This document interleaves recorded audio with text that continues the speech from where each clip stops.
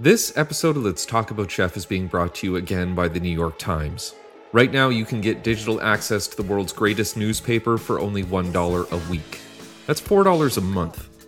$4 for the best news coverage, journalism, and editorials. What else can you get for $4 a month? Today, it is more important than ever that we get our news from a proper source and not a random clickbait that we see in our social media feeds. So why not get it from the best? Head on over to nytimes.com to get started.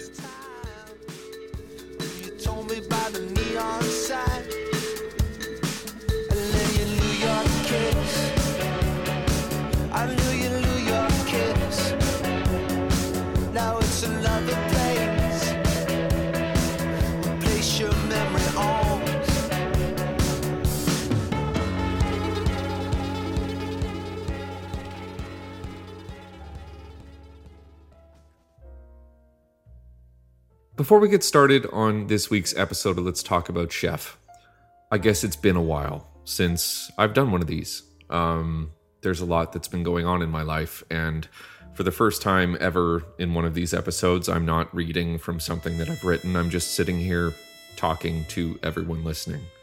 I have received so many emails and letters and just wonderful communication from people that listen to this show, and I'm sorry that I've been selfish and haven't been making it, because I realize now with the sheer amount of people that have been trying to contact me, just asking if I'm okay.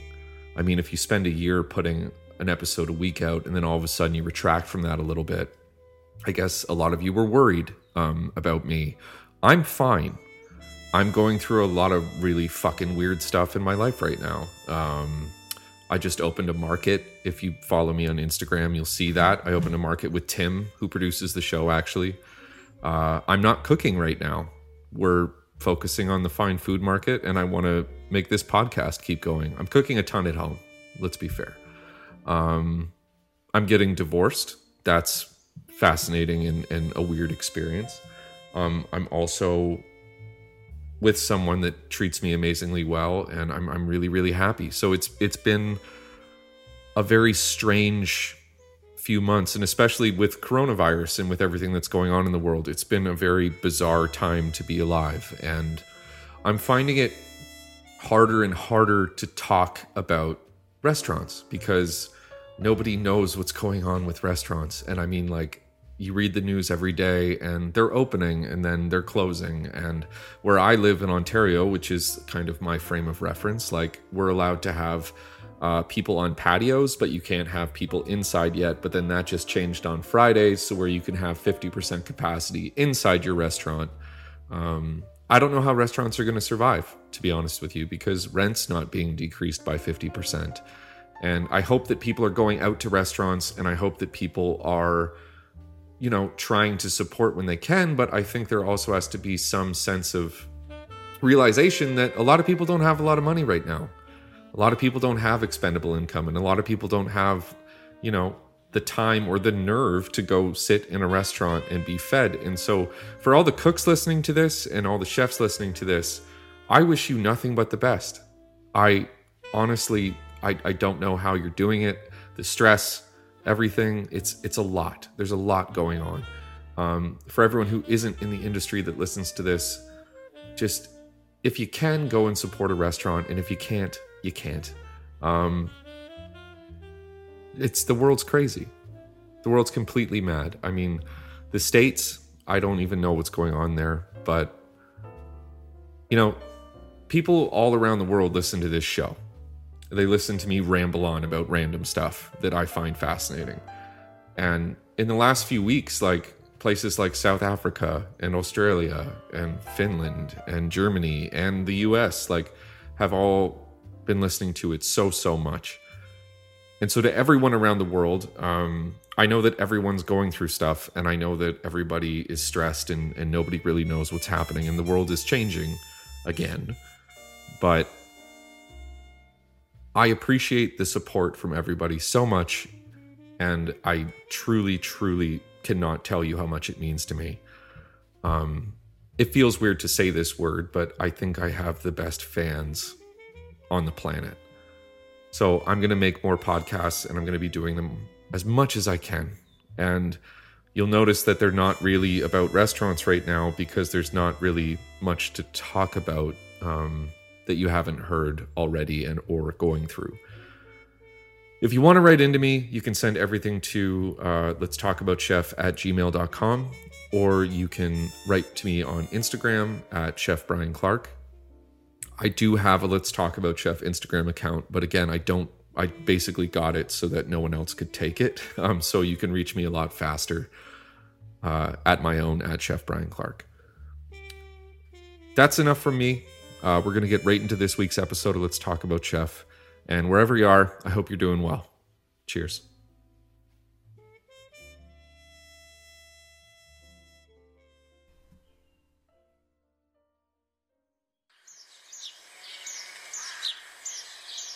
It's the late 1700s, and you're outside in your garden working your land.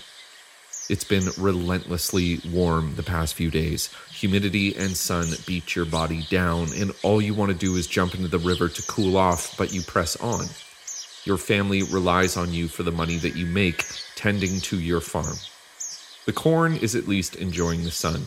It's grown about a half a foot in what seems like an afternoon. The tomatoes are starting to turn their hundreds of different shades of red. The melons are still small, but in a few weeks they will be ripe enough for picking, and then you'll load up the lot of it and head to the market to sell it all. You sit up to wipe off the sweat from your forehead and look across your fields.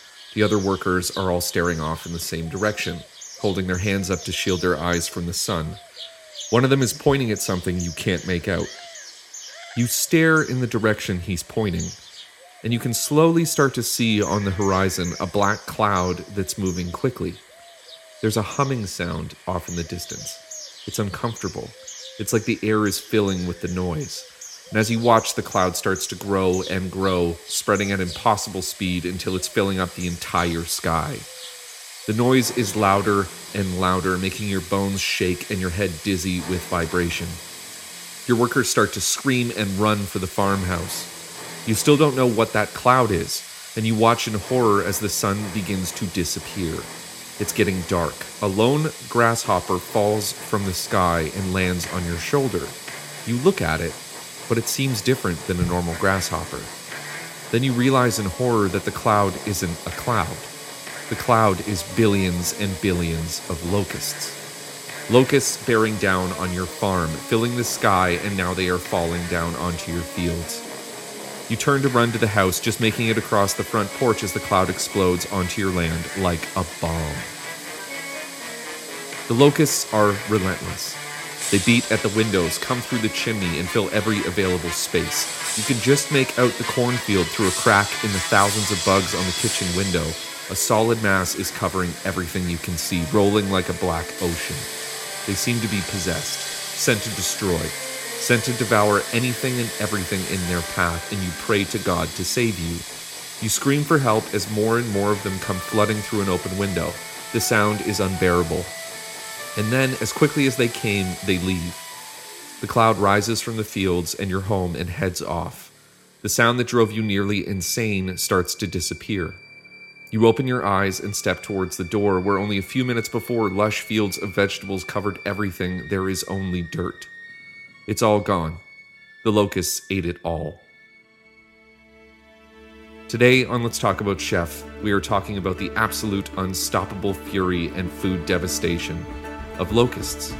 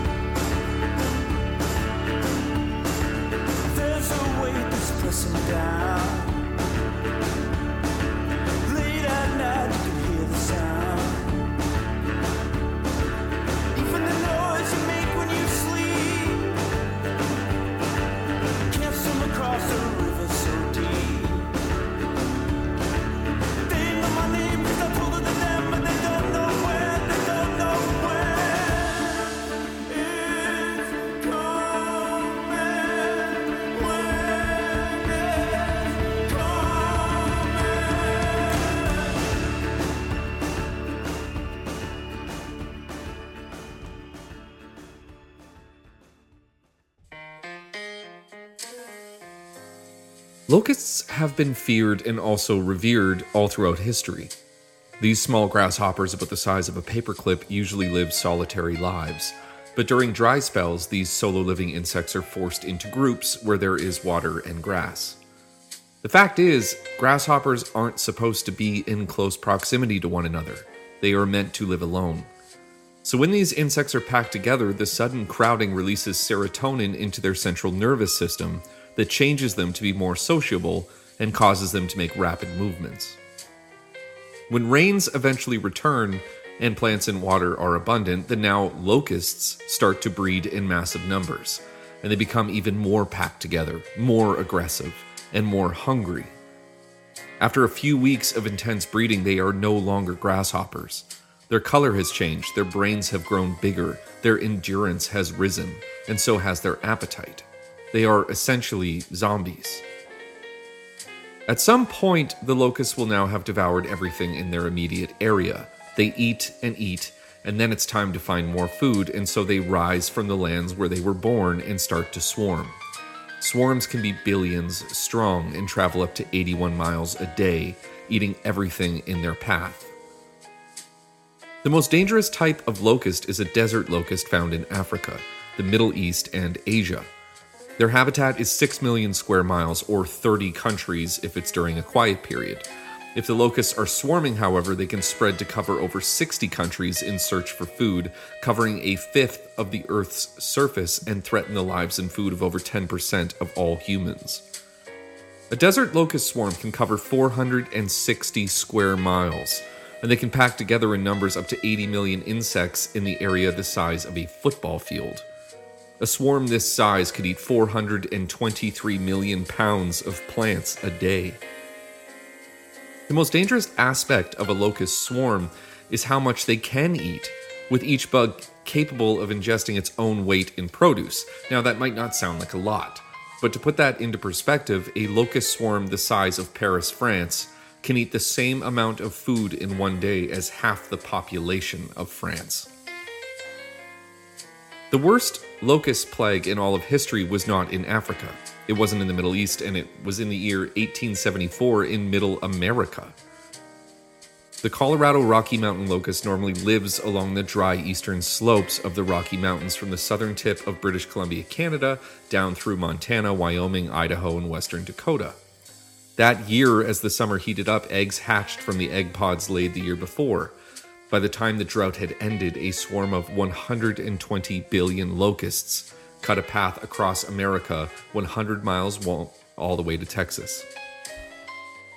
In America at that time, the Homestead Act of 1862, the end of the Civil War, and the completion of the first intercontinental railroad meant that tens of thousands of Americans had moved to the Midwest, planting crops on their farms and trying to raise their families. They already had to deal with bad soil, droughts, and floods, but nothing prepared them for the swarm. The unusually hard winter of 1873 to 1874 and the dry summer meant that the swarm was at a fever pitch by the time it lifted off of the mountains and made their way towards the fields. One woman wrote in her journal, "The grasses seemed to wither, and the cattle bunched up near the creek and the well, and no air seemed to stir the leaves on the trees. All of nature seemed still, and then they came. They looked like a great white glistening cloud, for their wings caught the sunshine on them and made them look like a cloud of white vapor. It seemed as if we were in a big snowstorm, where the air was filled with enormous-sized flakes. In some places, the massive locusts blocked out the sun for up to 6 hours. And when the locusts descended, they covered every shrub, plant, and tree, breaking branches with their combined weight. They flattened and devoured corn stalks and reaped entire fields of grain. They consumed only the most succulent bits of the wheat crop, letting the rest rot on the ground. After the locusts destroyed the fields and all of the trees, they invaded the farmers' houses, devouring barrels of grain and flour, eating through the cupboards, only ignoring the food that was stored into metal containers. They shredded through curtains, clothing, and bed sheets. The New York Times wrote in an article that the air was literally alive with them. They beat against the houses, swarmed in the windows, covered passing trains. They worked as if sent to destroy. Terrified children fled before the swarms, and one Kansas pioneer wrote of a young wife awaiting her first child in the absence of her husband, who had gone insane from fear, had the clothes literally eaten off of her back. She'd been wearing a dress with a green stripe. The locust covered her body, eating the green stripe that ran along the side of the dress, mistaking it for vegetation in their endless and horrific hunger. The swarm of 1874 spread from the Rockies into western Iowa, Minnesota, Missouri, and from Canada all the way down to central Texas, just north of Austin. They moved from north to south, devastating Kansas and Nebraska. The devastation in remote areas where settlers had little food were extreme, leaving the pioneers scrambling to try and grow more food before the winter came. The swarm was so large that it covered an area equal to the area of Connecticut, Delaware, Maine, Maryland, Massachusetts, New Hampshire, New Jersey, New York, Pennsylvania, Rhode Island, and Vermont combined. All in all, it was 110 miles wide and 1,800 miles long. As the summer started to end and the colder nights of the fall swept into America, the swarms would land on railroad tracks that retained some heat from the sun. They would cover the tracks so thickly that trains would derail and be unable to stop on the slippery, kind of greasy mess of bodies. To try and fight the locusts, settlers would fire shotguns into the swarms, explode kegs of dynamite, light fires, and throw handheld bombs, but that did very little. As they stood and shot round after round of birdshot into the clouds of bugs, a hole would appear in the sky where the pellets flew, and then immediately the sky would again turn black. One farmer tried to halt the invasion by digging a trench around his land and filling it with sticks and leaves, setting it on fire just as the locusts flew towards his fields. The fire quickly spread in a ring around his land, but the sheer mass of insects smothered the flames before eating everything on the farm. In the end, all defenses failed against the sheer number of locusts. All of the food was gone, food that the people needed. Only 1 in 10 families had enough provisions to survive, and so most families had no choice but to abandon their land and return east to cities where they could survive. Those that did stay on their farms tried to survive by hunting and catching what game they could, and that proved harder than they thought, as all of the animals had also fled the area because the locusts had eaten their food as well. A report written in the St. Louis Republican newspaper wrote, "We have seen within the past week families which had not a meal in their house. Families that had nothing to eat save what their neighbors gave them and from what game could be caught in a trap since last fall. In one case, a family of 6 died within 6 days of each other from want of food to keep body and soul together. From present indications, the future 4 months will make many graves, marked with a simple piece of wood with the inscription 'Starved to Death' painted on it." Some desperate people survived by gathering discarded buffalo bones from the prairie and hauling them to their railroad hub and selling them for $4 per ton. Buffalo horns fetched up to $8 per ton.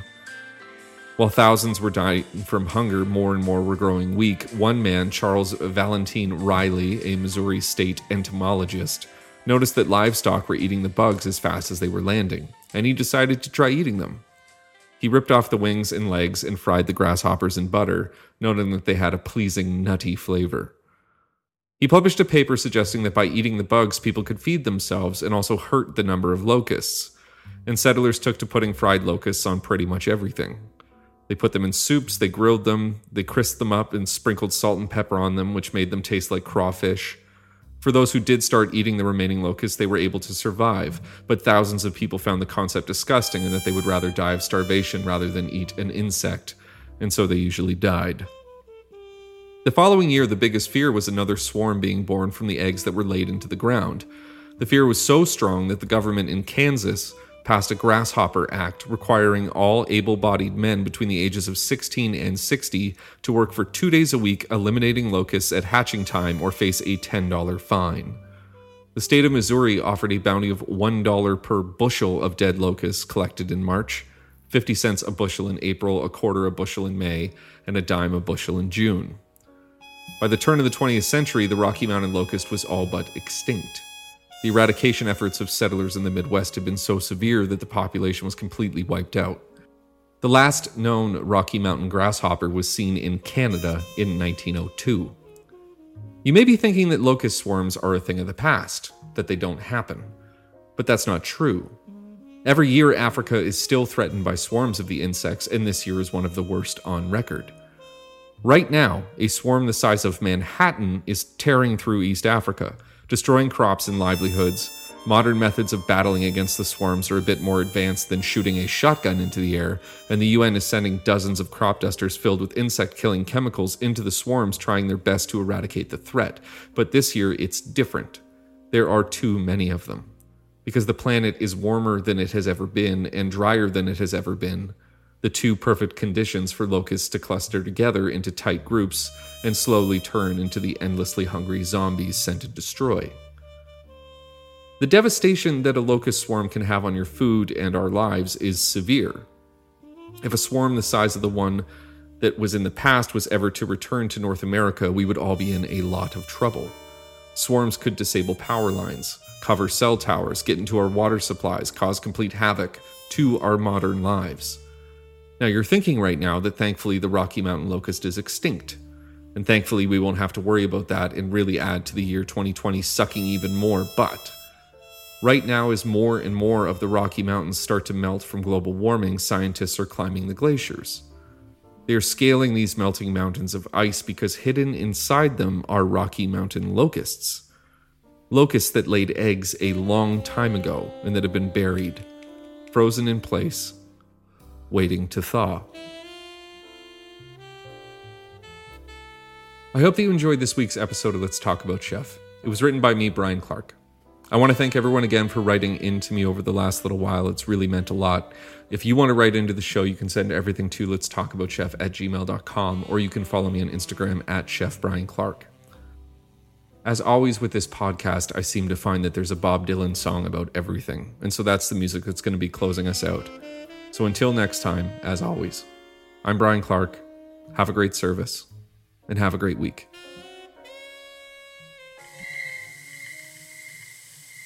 Oh, the benches were stained with tears and perspiration.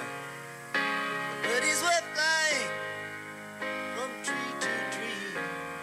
There was little to say, there was no conversation. As I stepped to the stage to pick up my degree, and the locust sang off in the distance, yeah. The locust sang such a sweet melody.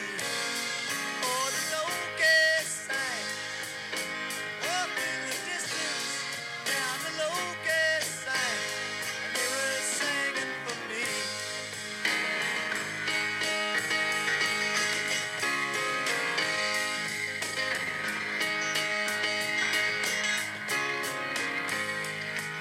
I glanced into the chamber where the judges were talking.